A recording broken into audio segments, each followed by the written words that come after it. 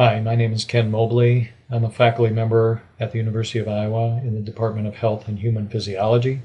By training, I am a certified recreational therapist and began my work in Cincinnati, Ohio, in long-term care.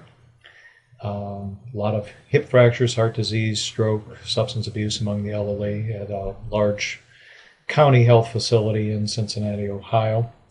I came to Iowa in 1976 for 1 year to get a master's degree and was fortunate to get interested in teaching and research, had some pretty good mentors, and long story short, I wound up staying around and pursued my PhD in what was then physical education and finished that up in 1981, and again was very lucky to secure a faculty position in the Department of Leisure Studies, which is now part of a larger Department of Health and Human Physiology.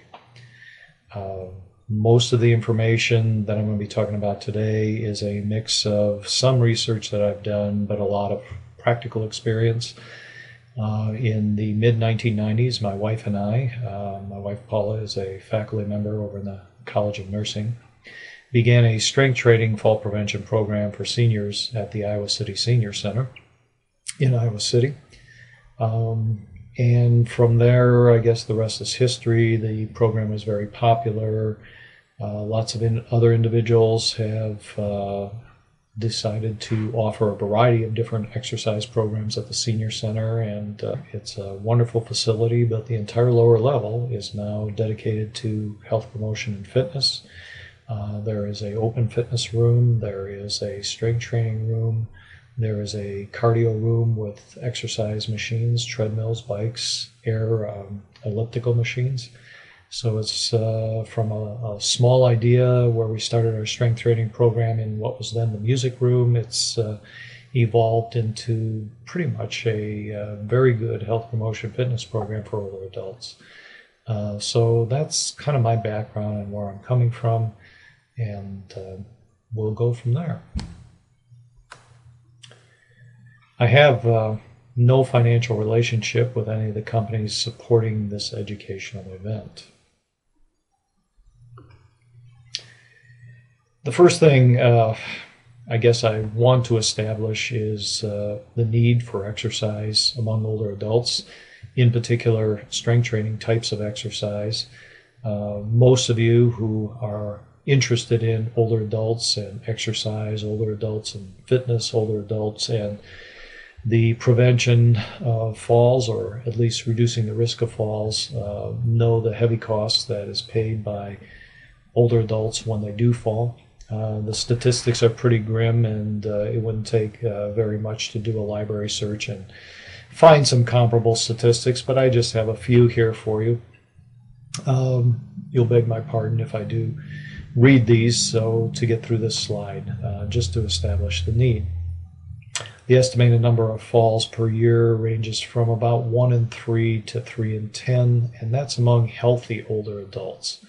The statistics are even more startling and attention-grabbing if you take a look at older adults who are in a nursing home or a skilled nursing facility at about 60%.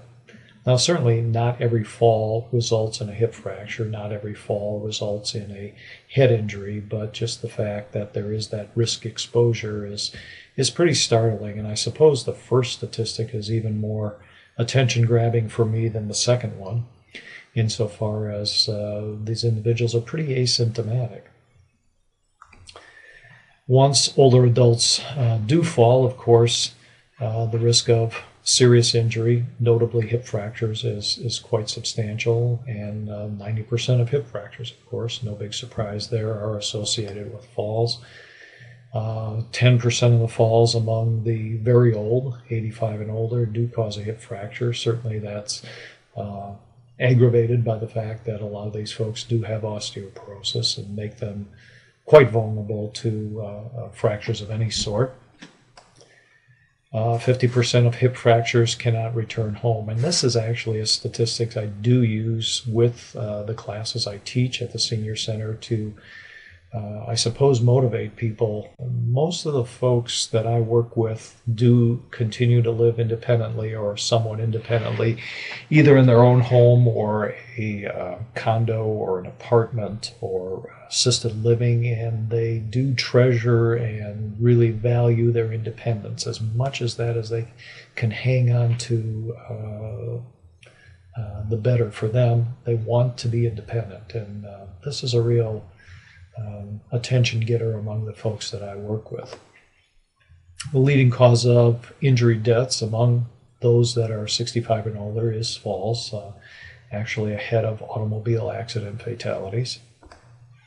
Falls are responsible for 70% of the accidental deaths in those 75 and older, and 20% of those with a hip fracture will die within 1 year. So it is a very, very serious injury, very, very serious, more or less epidemic. And I certainly know people, folks in my own family, that older aunts and uncles, as they grew older and everything seemed fine, and then all of a sudden somebody falls, breaks a hip, and lo and behold, we discover that they have serious heart disease, they have dementia of some sort, they have a host of other problems that seem to be resting beneath the surface and latent until the fall kind of precipitated kind of a downward spiral. So it is, if not the cause, at least perhaps a precipitating event in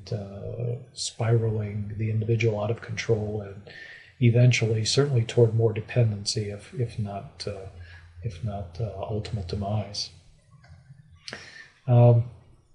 Just to show you that it's not just older adults and senior centers who fall and unfortunately eventually die. It is various celebrities. Example here, David Brinkley. One that's closer to home, Kurt Vonnegut, the famous author who was very involved in the Iowa Writers' Workshop, also died of a fall. One of his friends at his funeral said he always thought he would die of lung cancer because he was a chronic and heavy smoker, but he fell, as I understand, on his front porch stoop in New York City. And I believe he wound up hitting his head and died as a result. So it is a serious illness that affects the famous and the not so famous, and no one is immune. So why should older adults exercise? Well, first of all, you do probably have quite a bit longer to live. Obviously, in the news today with Social Security being questioned relative to its solvency, the life expectancy of individuals has gone up quite a bit of time. So back in the 1930s, when Social Security first started, everybody figured that even if you had to pay Social Security for a few years, the person probably wasn't going to live a lot longer. And gosh, who knew? People are more and more likely to live to age 80 and even longer. And obviously, you'd like to be functional, independent, and self-determined as much of that time as you possibly can be. I work on a lot, maybe more than anything else, is convincing the people that come to my programs, predominantly older adults, if you don't do anything, it's not okay. That if you do nothing, you're actually deteriorating. Lots of folks I work with think, okay, well, if I sit down or if I abstain from physical activity, I may not be getting better, but I'm not getting worse. And that, of course, as most of you probably know, is a fallacy. When you do nothing, something is happening, and something no good, unfortunately, is happening. We become unfamiliar and less stable with respect to posture. That's certainly relative to both stable posture, static balance, for example, as well as dynamic balance, how well you balance when you're moving around. We work on both those things in the programs that I run, the strength training programs. So Muscle tone and muscle strength are intimately related with one's ability to balance, particularly, for example, we give our folks a static balance test. It's called a stork stand. It's basically just standing on one foot, see how long they can balance. For the most part, not very many of them can balance the entire time we allow, which is up to a minute. Compare that to young adults. I run my students through this program and they easily balance on one foot for a minute. So you clearly see a lot of problems there. How well do you balance when you're changing direction? Dynamic balance. This is when older adults are actually most at risk, when they're changing directions, when they're moving around the fluid inside their semicircular canals and causing some instability. If they have some other sensory deficits relative to, say, vision, poor understanding of joint sense or proprioception, those add to the risks. Perpetuation of a sedentary lifestyle. I think I want to kind of put this with the next point of chronic muscle weakness because they kind of go, of course, hand in hand, and it's related to the comment I made earlier. If you are doing nothing, it doesn't mean that you are stable and not getting any worse. Indeed, you are getting worse. Of course, most of you probably know that, say, you send an astronaut up into space in a weightless condition over a sustained period of time, what winds up happening is that the person loses bone mass and they come back oftentimes with quite a bit of mineral loss in their skeleton. And that's part of the reason why the United States doesn't keep their astronauts up in weightless conditions for a long, long time. And part of the reason why occasionally when you have film clips of the astronauts, they're up there in a weighted vest or doing some resistance training and trying to promote or at least minimize loss of mineral content from bone. Well, of course, your muscles are going to react the same way. If they don't have to do any work beyond what's normal, they're not going to get any stronger. That, of course, is exacerbated in a weightless condition. So we need to challenge our muscle systems, not inordinately so, but we need to expect our muscle system to do maybe a little bit more work than it's accustomed to in order to get a little bit stronger and maintain function. So a sedentary lifestyle kind of feeds on itself. Certainly all of us have felt at times that we'd like to just sit down and relax, and all of us, including me, give into that bout with being tired and just wanting to relax. But it is important to challenge in a small way your muscle system every day, or at least most days of the week, to avoid getting worse and losing the substance of muscle and seeing the muscles get smaller and weaker. Condition called frailty. There's a fancier name for it called sarcopenia, but I think frailty is more understandable and a little more user-friendly than the fancier term. I put these three together. Of course, when we have folks exercise and we do strength training in particular with the older adults that I work with, we of course want to avoid actual falls.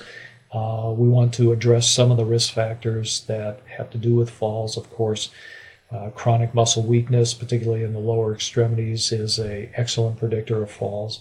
Obviously, muscle strength and the girth of, for example, your quadriceps femoris muscle group is going to be a negative predictor, predict fewer falls, if you will.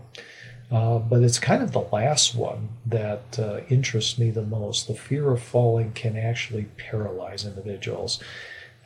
We did a study here in Iowa City where we compared, and this is certainly not a clinical trial, it's more of an evaluation of a program than it is really high-end type of research experiment. But nevertheless, what we did was we compared folks who participated in our strength training program sometime over the previous year to a comparable group who did attend the senior center, was otherwise pretty healthy, same age, same mix of males and females. They actually were regular exercisers for the most part. What they didn't do was do any strength training. So these are the folks who also have do some walking, they might do some Tai Chi, they might do some other things. So it's certainly not an inactive comparison group.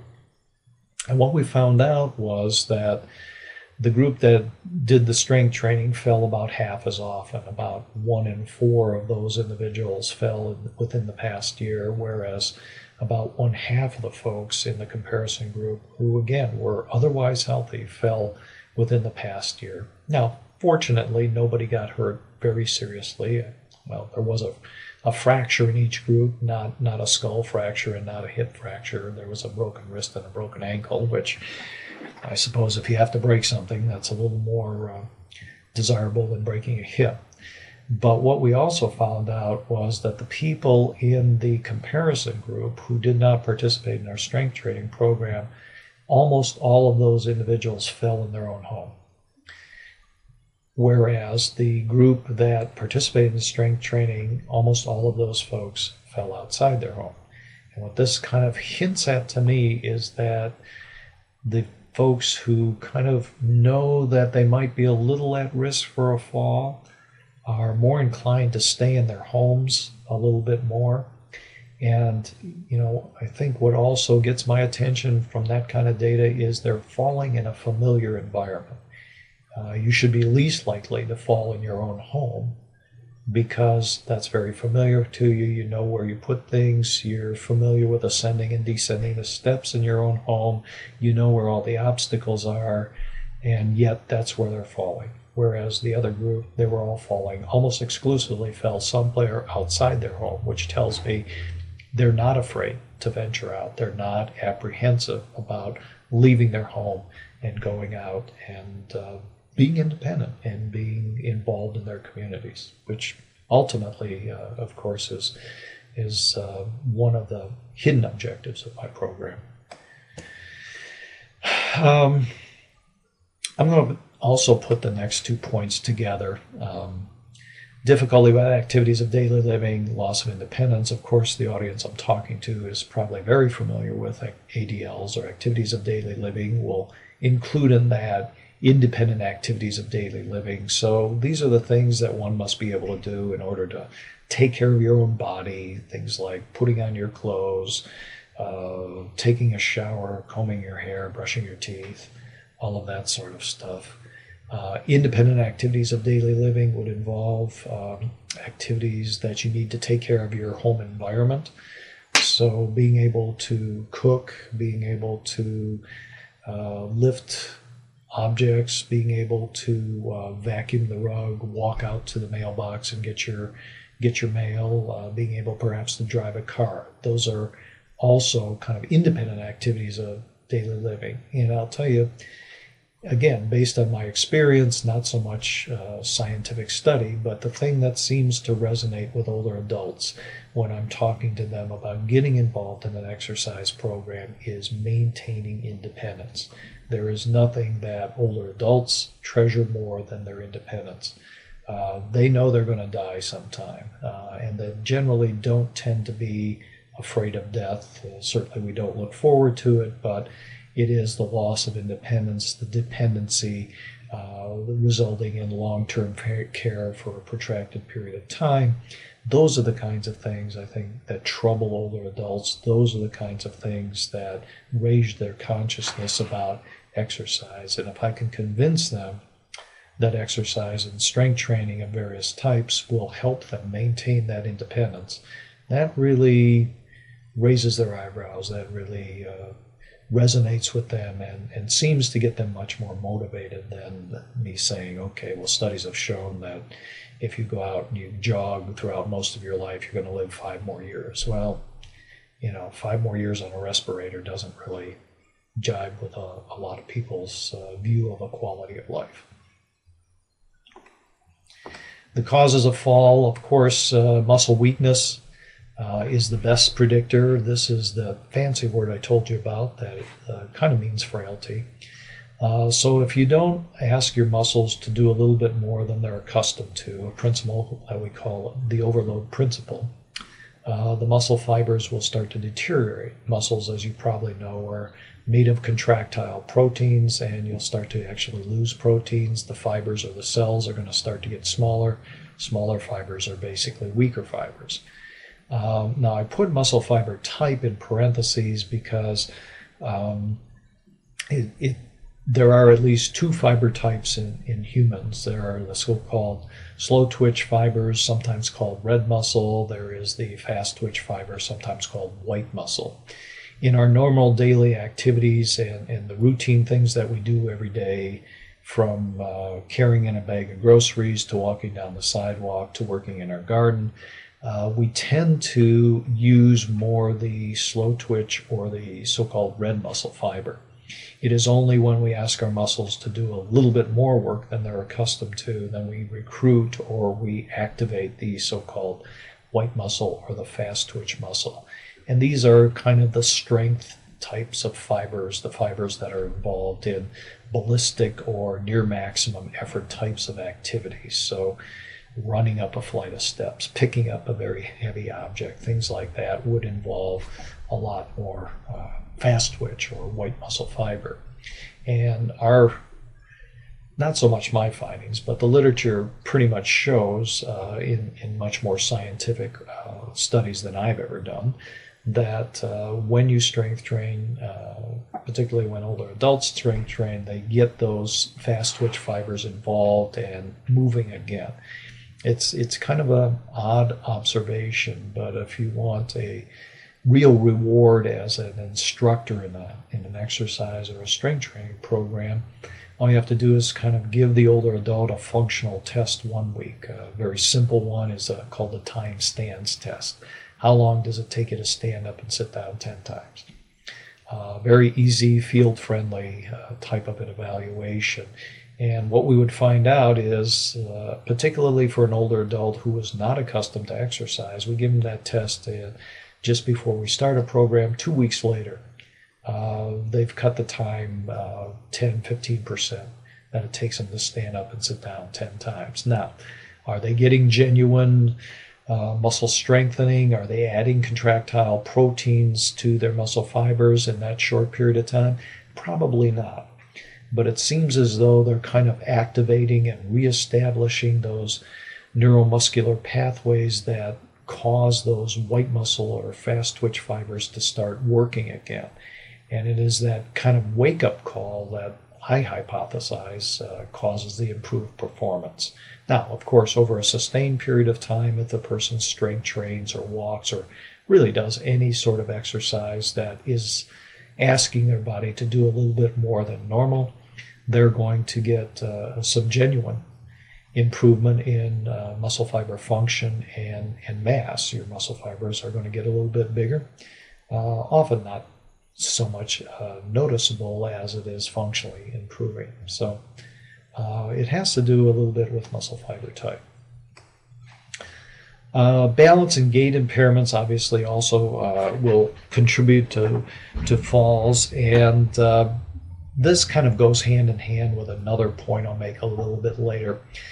We use three systems to help us balance. We use the system of equilibrium in our inner ear, the semicircular canals, to understand the orientation of our head in space. And as a result, if we move our heads, our bodies will adjust. We use vision, of course, particularly with respect to depth perception, distance of close objects. And then finally, we use joint sense, or the fancy name for that is proprioception, the position of our limbs in space. What happens as we age, of course, is that one or more of those systems starts to break down a little bit and deteriorate. You can see I'm wearing glasses, so I experienced that about 20 years ago when I was 40. Something that was unfamiliar to me, but certainly I can't do very well with close objects if I take off my glasses. Gait impairments, things like previous injuries, joint replacements, even arthritis can cause us to walk and ambulate a little bit differently. So any of those, the presence of any of those issues would certainly elevate the person's risk factor for a fall. Neurological deficits, these are pretty obvious, from as serious as a stroke to something a little bit less serious, a TIA, Parkinson's disease. There are a lot of neurological disorders that are associated with increasing the risk of falls. Musculoskeletal impairments, again, this is kind of the one I wanted to marry with the balance gait impairments that I mentioned earlier. Arthritis, probably the most notable example. The majority of older adults do have some form of arthritis. For most of us, it's an annoyance, it's a hassle. But if it hurts enough, it's going to change the way we move around. And if we change the way we move around, sometimes that makes us more susceptible to a fall. It might cause something else to change. So if you have arthritis in your hip, that's going to cause you to ambulate, walk a little bit differently, place your feet a little bit differently, and that can in turn lead to some other kinds of impairments, back pain and things like that. Visual impairments, another one that we could kind of marry with the point I made earlier on balance and gait impairments. So if you have visual deficits, if you have, and interestingly enough, a lot of folks with hearing problems also have balance problems, and that's because, again, as most of you probably know, being in the health-related fields, the mechanism for balance is very close to the mechanism for hearing in the inner ear. So when you tend to see people starting to have hearing deficits, a lot of times they will have associated balance deficits. Tinnitus or ringing in the ear is associated with some decrements in the individual's ability to balance. Usually that's static balance, and you can see that quite a bit when you ask a person just to balance on one foot for up to a minute. Medications, most of the audience probably knows the risk of drug interactions and unforeseen drug interactions better than I, but certainly that interaction can make the person euphoric. The person can be a little bit lightheaded, have a little vertigo. That, of course, will contribute to a fall. How much exercise should people get? Well, most of you are probably familiar with the minimum CDC recommendations of 150 minutes a week of moderate exercise spread over 5 or more days. Moderate exercise, what the heck is that? Trying to explain that in terms that day-to-day people who are not maybe in the exercise sciences or the medical fields can understand. If you go out and walk briskly and you swing your arms vigorously, and you're taking about as long a stride as you can, you're probably walking upwards of 4 miles an hour. If you are walking rapidly, not quite taking your full stride and not swinging your arms vigorously, you're probably walking about 3 miles an hour. It's that 3 miles an hour that is the criterion established by the CDC as moderate exercise. So that's not nearly as ambitious as we've heard for many, many years. Of course, when I was younger, the recommendation was always get 30 minutes of exercise 3 times a week. The exercise would have to be vigorous and continuous, jogging, biking, swimming, stuff like that. Other recommendations were 4 times a week and 40 minutes each time. And certainly the sidewalks around Iowa City were full of individuals when I was younger, in my 20s and 30s. Here as a graduate student and a young professor, you had to reserve a space on the sidewalk. And of course, well, now the old joggers like me are all older and we're suffering from some joint impairments and some arthritis, and it's not quite as easy to go out and run for a half hour on a very hard sidewalk in the middle of winter anymore.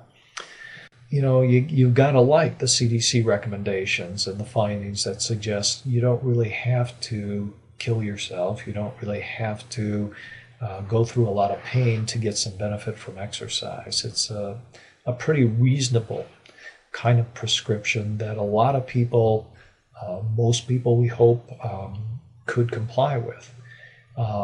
More good news, you only have to do your half hour 5 days a week in bouts of about 10 minutes or more. So you can take a 10-minute walk with your dogs in the morning. You can ride the exercise bike for 10 minutes at noon while you watch TV, and go out and garden in your outside garden for 10 minutes in the evening.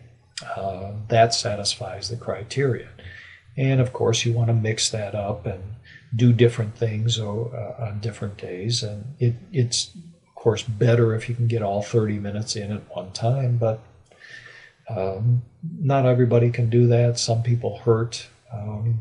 Actually, kind of interesting, one of the tests I used to use with older adults is the half-mile walk, and we put them on a treadmill and just time how long it took them to walk half a mile on a treadmill. And I stopped using that test because what would happen is I'd say about 60%, 2/3 of the older adults couldn't complete the test. They couldn't walk half a mile. And it wasn't because of emphysema or cardiovascular reasons. It just, their knees hurt, their ankles hurt, their back hurt, their hips hurt, joint problems. So while, we would like everybody to be exercising 30 minutes a time each of the 5 days they choose to do the exercise, it's not always possible or realistic. The kind of other interesting thing about this recommendation, at least the first bullet point that you see on your screen, is that the compliance rates for the 30 minutes 3 times a week recommendation that was prevalent when I was younger was lousy. Most people didn't want to. Most people couldn't comply with that recommendation. In fact, it was risky for some people, of course. Latent cardiovascular disease, excessive weight made it very difficult for a lot of people to comply. They were frustrated and or scared. So as a result, very, very small percentage of our population, young and old, complied with a judicious exercise recommendation. I think this recommendation is attainable. I think it is within reach of most individuals. It's reasonable, and it's going to still produce benefits, and you don't have to take your life in your hands and worry about precipitating a heart attack for the most part when you're exercising moderately. So I think it's a very prudent, reasonable recommendation, and hopefully we'll see the compliance rates, particularly among older adults, improve as a result. The other piece of the recommendation I have up here is the muscle strengthening part. Research has shown that you pretty much need to strength train a couple times a week to maintain and maybe slightly improve your muscle strength. If you want to improve more, obviously you would train 3 times a week. It should be every other day. You should not strength train on back-to-back days, whereas the moderate aerobic exercise, the brisk walk, one could do that 5 days in a row without any significant joint pain or pain as a result. With the muscle strengthening, back-to-back days would probably result in a lot of muscle soreness. The other good news, you need to use light resistance. So remember, a lot of the folks that I get in my program are older adults who've never lifted weights in their life. A lot of them were told that it wasn't good for you, that it would make you muscle bound. Even if they played athletics in high school or college, it wasn't common for athletic teams to do much strength training even into the 70s. It was somewhat the exception rather than the rule. Of course, they all do now, and that holds for men and women, and it holds for almost any sport. But there is some apprehension out there among the older adults in our society right now. Hopefully that'll change as the young people who are familiar with strength training progress into older adulthood. But having said that, we emphasize light resistance. What do I mean by light resistance? Most of the folks that I work with are using 2 to 5 pound hand weights, or what we used to call dumbbells. So 1 in each hand. High repetition. I would rather a person lift a lighter weight more times than a heavy weight fewer times, which is a little bit upside down with respect to, say, something like athletic performance, where People want to work, our athletes want to improve their strength. The approach there is heavier resistance and fewer repetitions. But we're working on functional strength more than the kind of strength associated with high-level athletic performance. So I think that's a reasonable approach. You want to make sure to work all the major muscle groups, so upper extremities, lower extremities, muscles that move the head around, the neck, as well as the core body strength, which is actually the biggest challenge. It's hard to find good exercises to encourage people to do core body strength. A lot of the exercises that are good for core body strength also require individuals to get on the floor. A practical concern is that some older adults, many that I work with, have difficulty getting down on the floor, getting up from the floor. So if I do any exercises on the floor, I only make them get down and get up once, the way I plan my program. And I try and get a sense of whether they're able and willing to get up and down from the floor on a mat or on a carpet before I introduce those exercises. There are some substitutes we can do in a seated or standing position that if the person has pronounced arthritis, if they have a hip replacement, knee replacement, it is obviously not a lot of fun to get up and down from the floor. Just to give you an idea about the kinds of gain you can get, across the bottom of this diagram, and I'm sorry it's a little blurry, but you have the exercise dosage. So a person doing no exercise, mild exercise is something south of 3 miles an hour as a walk. Moderate exercise is our CDC recommendation, a vigorous walk or a brisk walk. Heavy exercise would probably be represented by jogging.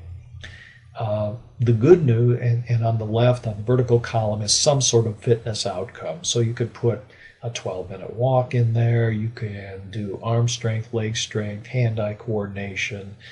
You can put balance over there. You can put a dynamic balance. How well do they walk through an agility course that you've set up? There's a lot of functional fitness outcomes and assessments that you could look at. But I want you to notice the trajectory or the slope of the line, that you get the most gain going from none to mild and mild to moderate. You're still going to get some improvement when you go from moderate to heavy, but not nearly as much. The curve starts to flatten out. So when I approach exercise, I'm a recreational therapist. I'm not a cardiologist. I'm not a certified strength trainer. I'm none of those things. I train people to do exercise programs for the Arthritis Foundation in the state, and it's pretty much the mild to moderate range that's my area of expertise and the area that I tend to emphasize in my programs. And to me, the biggest thing is getting people up out of the chair and getting them doing something.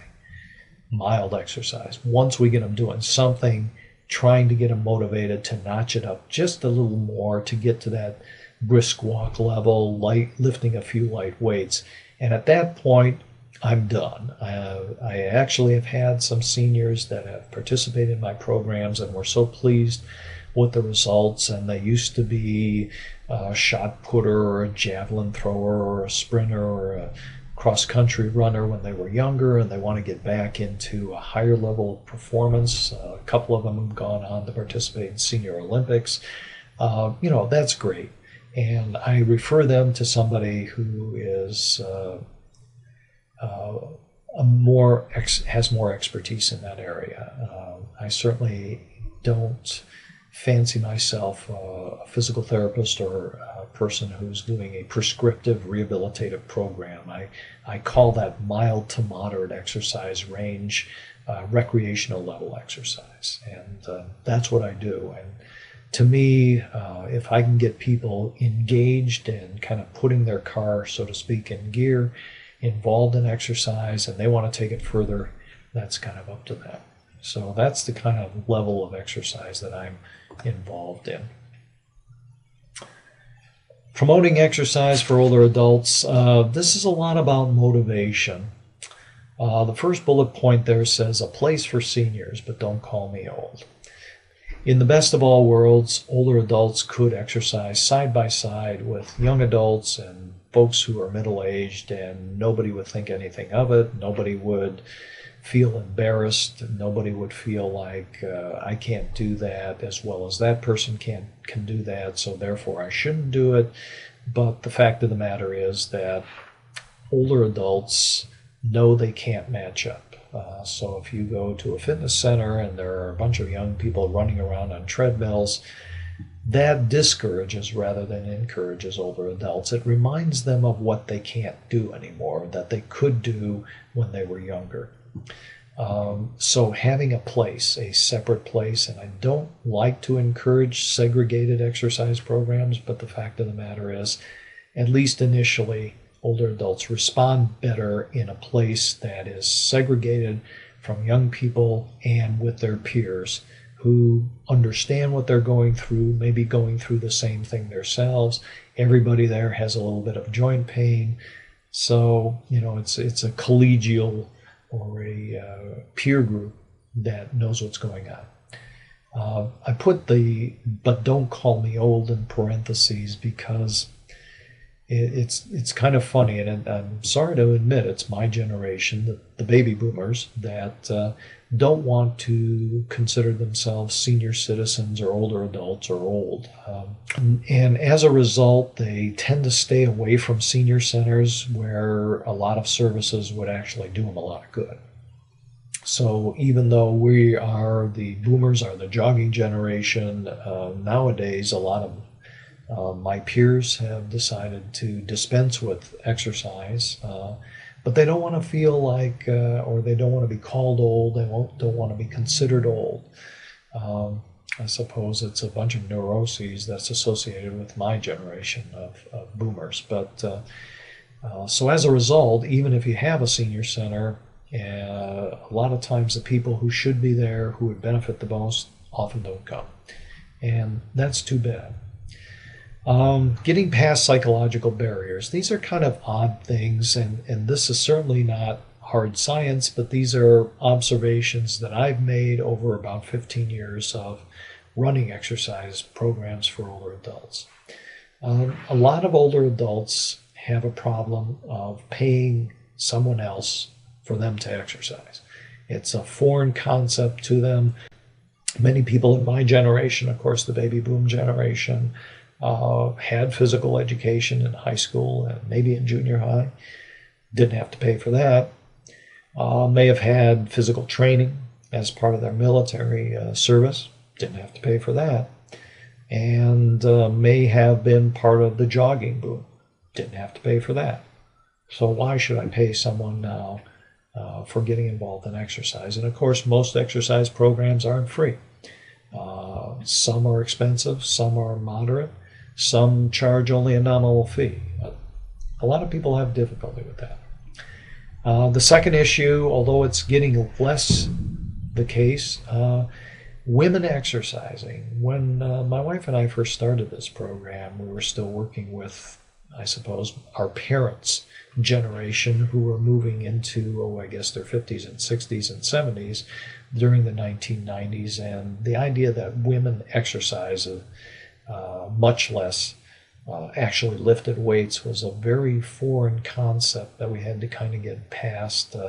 I had certainly many conversations with women concerned about becoming muscle-bound and being unfeminine and things like that. Once they participated and saw some of the improvements, we quickly got past that barrier. But, of course, one had to convince them to lift the weight in the first place to get past that barrier. Also, with some women, the issue of sweating... Sorry to say that, but the issue of sweating seemed to be a barrier. You can exercise, but you weren't supposed to sweat. And as a notorious sweater myself, I had to kind of grit my teeth and say, well, it kind of comes with the territory sometimes. We tried to use the word perspire, and that seemed to be maybe a little bit more palatable to the women. But as we see women of the baby boom generation and, of course, Generation X and Generation Y, where women's athletics, women exercising is more accepted and more routine, and more the norm. Hopefully, maybe we'll get past a couple of these barriers. Support systems. Who provides the instruction? Now, of course, I provide the instruction, and of course, now that I'm an older adult, I'm a peer instructor, and I'm pretty well accepted. The programs that I run, I do because it's an opportunity to get my students involved and to get them some practical experience working with seniors and running exercise programs. And I'll tell you one thing, the older adults that we have in our classes love young people. They'll talk their legs off. They'll the whole room perks up when the young people come in and lead some of the exercises, and it's a nice thing to watch. And it's not intuitive. You think that older adults would kind of reject leadership from a young person, but that's not been my experience at all. They really love to have the young people in there and leading the classes. One of the other features over at the Senior Center is a strength training room. This is not actually the room I use for my exercise program. I use a separate room, and we use free weights that are unattached. But in the strength training room, there are some strength training machines, and that's more of a drop-in situation. I think there are 8, perhaps a few more machines now. I know the Senior Center keeps trying to acquire more machines, and initially, the seniors who attended the Senior Center were reluctant to use that room, and I think it was because they didn't know how to use the machines.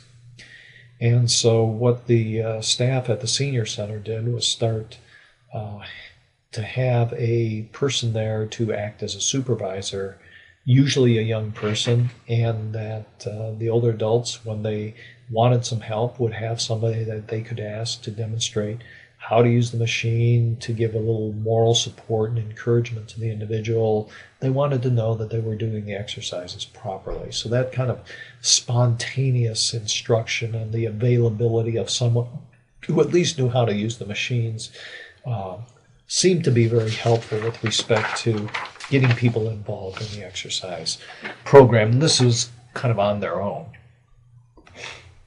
Okay, take a little bit more macro view here.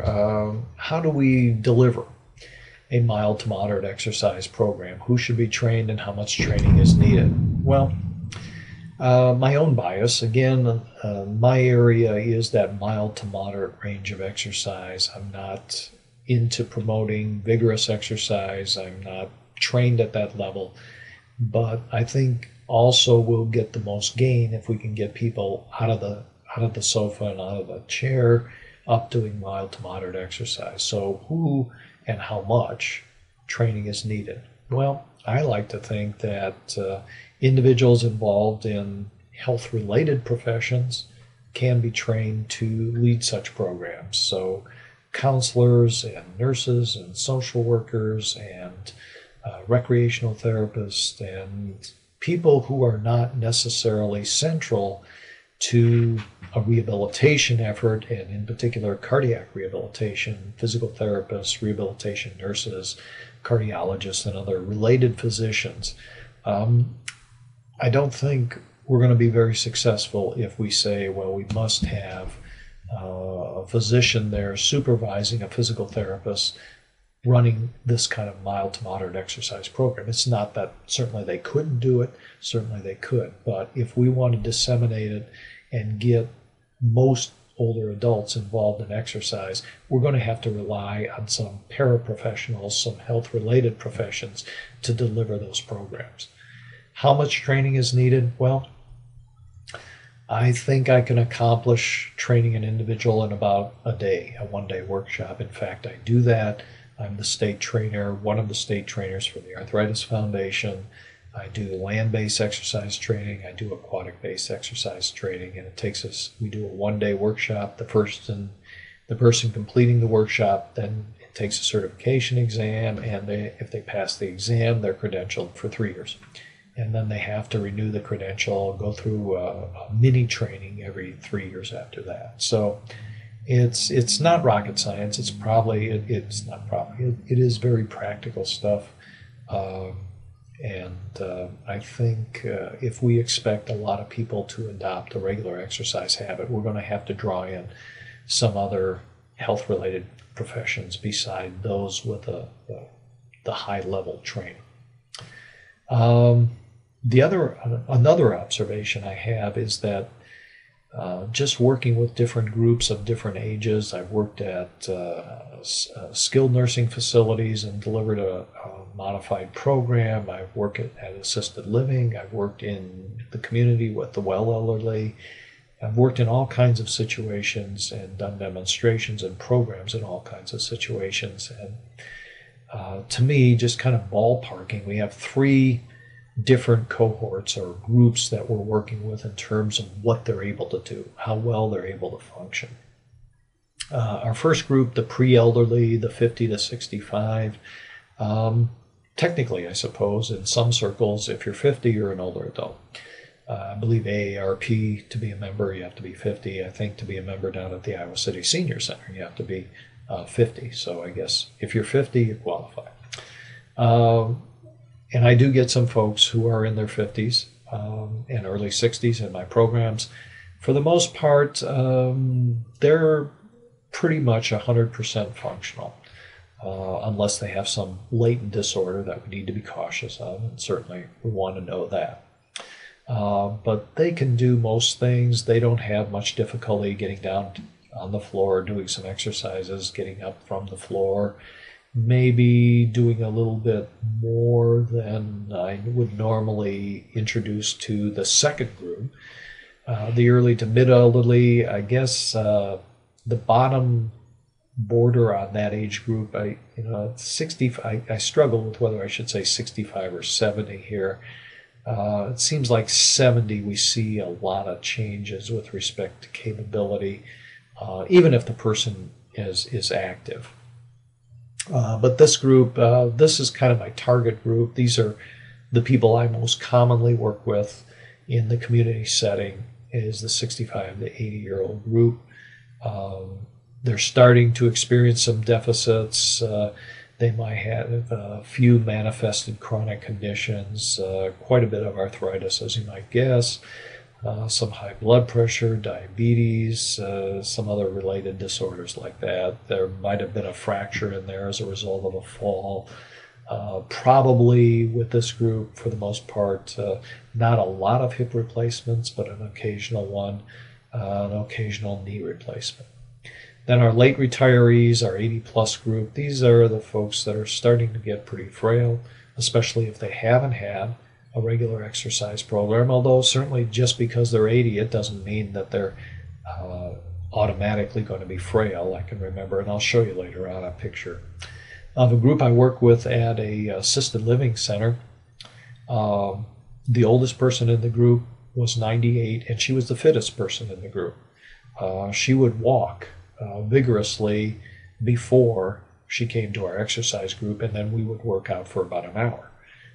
She was very fit, very clear, very capable, probably the most mobile and the most functional member of our group, and the oldest member of the group. So I don't want to characterize everybody who's over 80 as frail and at risk for a fall. Certainly, the best of all worlds, it wouldn't be the case. Okay, so how do we get older adults to kind of stick with a program? It seems like structure and scheduling makes a difference. Structure insofar as they like to have an individual there to lead the exercises, even if they know the exercises.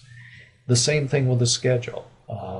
So to get involved in my class down at the Senior Center, one must sign up, and you schedule, usually is going to meet 9:30 Tuesday, Thursday. And then I say to them, well, look, I'm not only going to teach you and demonstrate the activities and the exercises, but once we do this, you're going to be able to do this yourself. Next semester, we have the same program, same people are there. And I said, well, why do you come back? And they said, well, they like to have it on my schedule. I like to know that it's going to be in the same place, at the same time, on the same days of the week with the same people. It's predictable, I suppose. Take the next two bullet points together. Someone has my back and the social interaction. Um, it's important that, and I've raised this point earlier, that the older adult be exercising with peers, with people who understand what they're going through and have gone through the same thing. Sharing the same history, not only in terms of their health and function, but also in terms of their life experiences, makes the group more cohesive. And social interaction is very important. A lot of people discourage talking in their exercise groups and want people to be quiet and pay attention all the time. I don't do that. I encourage interaction. I encourage talking. We tell jokes. We tell stories. All sorts of stuff like that. And I think that social interaction, that fun element, if you will, helps people come back time after time.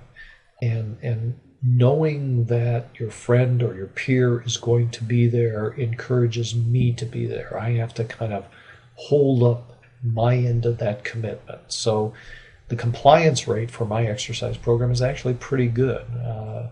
Most of the people attend about 80% of the classes that I offer once they actually commit themselves to participate. We need to alter people's thinking about exercise. We need to help them think about it as a lifestyle habit, as something you do every day. You get dressed, you eat breakfast, you eat 3 meals a day, you get 8 hours of sleep, and I exercise. That's part of my day. It's part of who I am. And once you find people embracing exercise and making it part of their day, I think you're going to find your compliance rates are going to be a lot better, because now it's normal. Now it is a thing that I do and that my friends do, and we think of it as, I think of my day as incomplete unless I've done my exercise. It's also kind of a payoff for some facilities that get underutilized. I have lots of friends, of course, in the recreation business. That's kind of what I do, is train individuals to run recreation centers, to work with individuals in recreation programs with disabilities. And one of my friends said that you build a pool not to make money, but to attract people to your community. Well, one way you can extend the use of the pool, even though pools are underutilized, is to use the pool as an exercise environment. One of the training programs that I do for the Arthritis Foundation involves aquatic exercise, a very popular option among individuals experiencing pronounced arthritis, because the buoyancy of the water takes much of the weight off of the joints or minimizes the weight bearing on the joints and makes movement and exercise a lot less painful. The other thing the water does, even though it takes weight off the joints, is it provides resistance. The weight of the water must be moved around, and it promotes strength gains as a result. Finally, the product exercise must be valued by the potential consumer, and I go back to a point I made earlier there. It's valuable if your consumer, your exerciser, your older adult can see that it promotes independence. That's what they value. I know older adults who have a car parked in the garage, and I ask them, well, do you still drive? Nope. Do you value, or why don't you sell the car? Oh, no, I couldn't do that. And I've been trying to figure out, well, why is it that they want to keep that car even though they don't need it and they don't use it? Well, they might need it, but they don't use it. And it's a symbol of their independence. And to surrender that means that I'm more dependent. And I think, if we can convince people participating in a regular exercise program is going to promote that independence, I think they'll value that at least as much as that car in the garage that they're not using. How risky is exercise for older adults? Well, like I said, my area of expertise is mild to moderate exercise. You want to be wise, you want to be prudent, you don't want to be pushing people into areas of exercise and intensities of exercise that's going to endanger them and certainly make you irresponsible and liable. Some organizations have their participants sign off as a whole with a hold harmless waiver. You've probably seen those before. I do encourage my students to purchase liability insurance. It's usually not very expensive because what we do isn't very risky. We do consult the individuals or ask individuals who participate in our program to consult with their physicians to get a release. I can say that over 15 years of doing our strength training program, again, remember, light resistance, and we have a descriptive statement that the person can give to their physician or read to their physician over the phone. Not one physician has said, my patient, my consumer can't or shouldn't participate in our exercise program. And I've had individuals with bypass surgery, I've had individuals with emphysema participate in our program, and without incident. So again, it's that mild to moderate level that we encourage. We also encourage an atmosphere of do what you can, but if it hurts, stop, don't do as much, do it slower. It's not a competition. And I think the fact that we keep it fun, we keep it social, we keep it interactive also kind of encourages, no one looks down on somebody else who can't do as many repetitions or can't lift as much weight. It's a supportive environment, and that's a good thing. In terms of credentials, my own bias, I'm most familiar with the Arthritis Foundation Exercise Certification Program. They have both a land-based training program and an aquatic training program. Right now, the aquatic seems to be the more popular of the two. The land-based certainly is an option too. And it's in the land-based, actually, that the Arthritis Foundation has, for the first time, actually said that we can start using some light weights. Now, in my strength training program, of course, I've done that for many years, but that sort of certification gives you the foundation, the practical foundation that you need to run an exercise program and help folks get a good result without engendering a lot of risk. It doesn't make you an exercise physiologist, it doesn't make you a cardiologist or a physical therapist, but it's enough to get the job done. This is a busy little slide, and I'll let you read most of this on your own. I suppose you can print this out or go back to the slide and read all of these, but this is the screening mechanism that we use. This is besides giving the physician or reading to the physician a description of our program, we also have our exercisers complete this as simple yes/no answers to all of these. If you have a yes answer to any of these, we want them to consult their physician. The most common yes answers, number 5, bone or joint that could be aggravated. A lot of folks that are older adults have arthritis, and sometimes your joints hurt, and that's kind of comes with the territory of getting older. Blood pressure is another one where we have quite a few older adults with high blood pressure. But again, if that flag goes up, they consult with their physician. And again, after we describe what our program entails, no physician has turned us down. No physician. In fact, I've got a very friendly and productive relationship with quite a few physicians around town, and they even refer patients to the senior center for exercise, and there's lots of choices.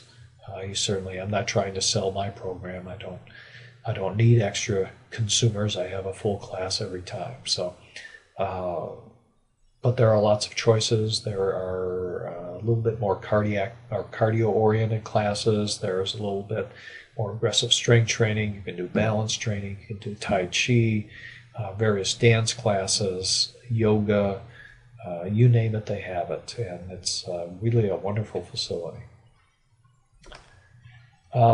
Last diagram I have here, or slide I have here, this is the folks that I worked with at the Assisted Living Center. Of the, I think there's 12, if I'm counting right, 12 or 13 older adults in this picture. Uh, of the 12 here or 13 here, all but two came to our program in walkers. So we did you can kind of see some of the walkers back here. We did a lot of exercises in the seated position. We did a lot of exercises with them standing on either side of a chair or on either side of the walker. And it worked just fine. We did strength training, we did a lot of stretching, we did a lot of flexibility, had no problems at all. The other thing I should have mentioned about the CDC recommendation is that they do recommend that you stretch and do flexibility exercises every day. This, in fact, is the group where one of the individuals, the fittest individual in the group is 98. So there's a 98-year-old in there somewhere. It's not this guy, that's me. This is one of my assistants. This is another one of my assistants. So see if you can guess the 98-year-old. She's the person who walked before we actually started our program. Every day she'd be walking for about 45 minutes and then come and do her strength training. Remarkable individual. So anyway, hope I've been able to offer you some useful information. The information I had is gleaned more from practice than research, but I think if you emphasize how exercise in general and strength training specifically will help you maintain your independence and avoid falls, you'll be ahead of the game, and certainly would encourage anybody interested in promoting and running programs for older adults to do so. Get a little bit of training, be smart, be prudent, and you should get good results. And thank you very much.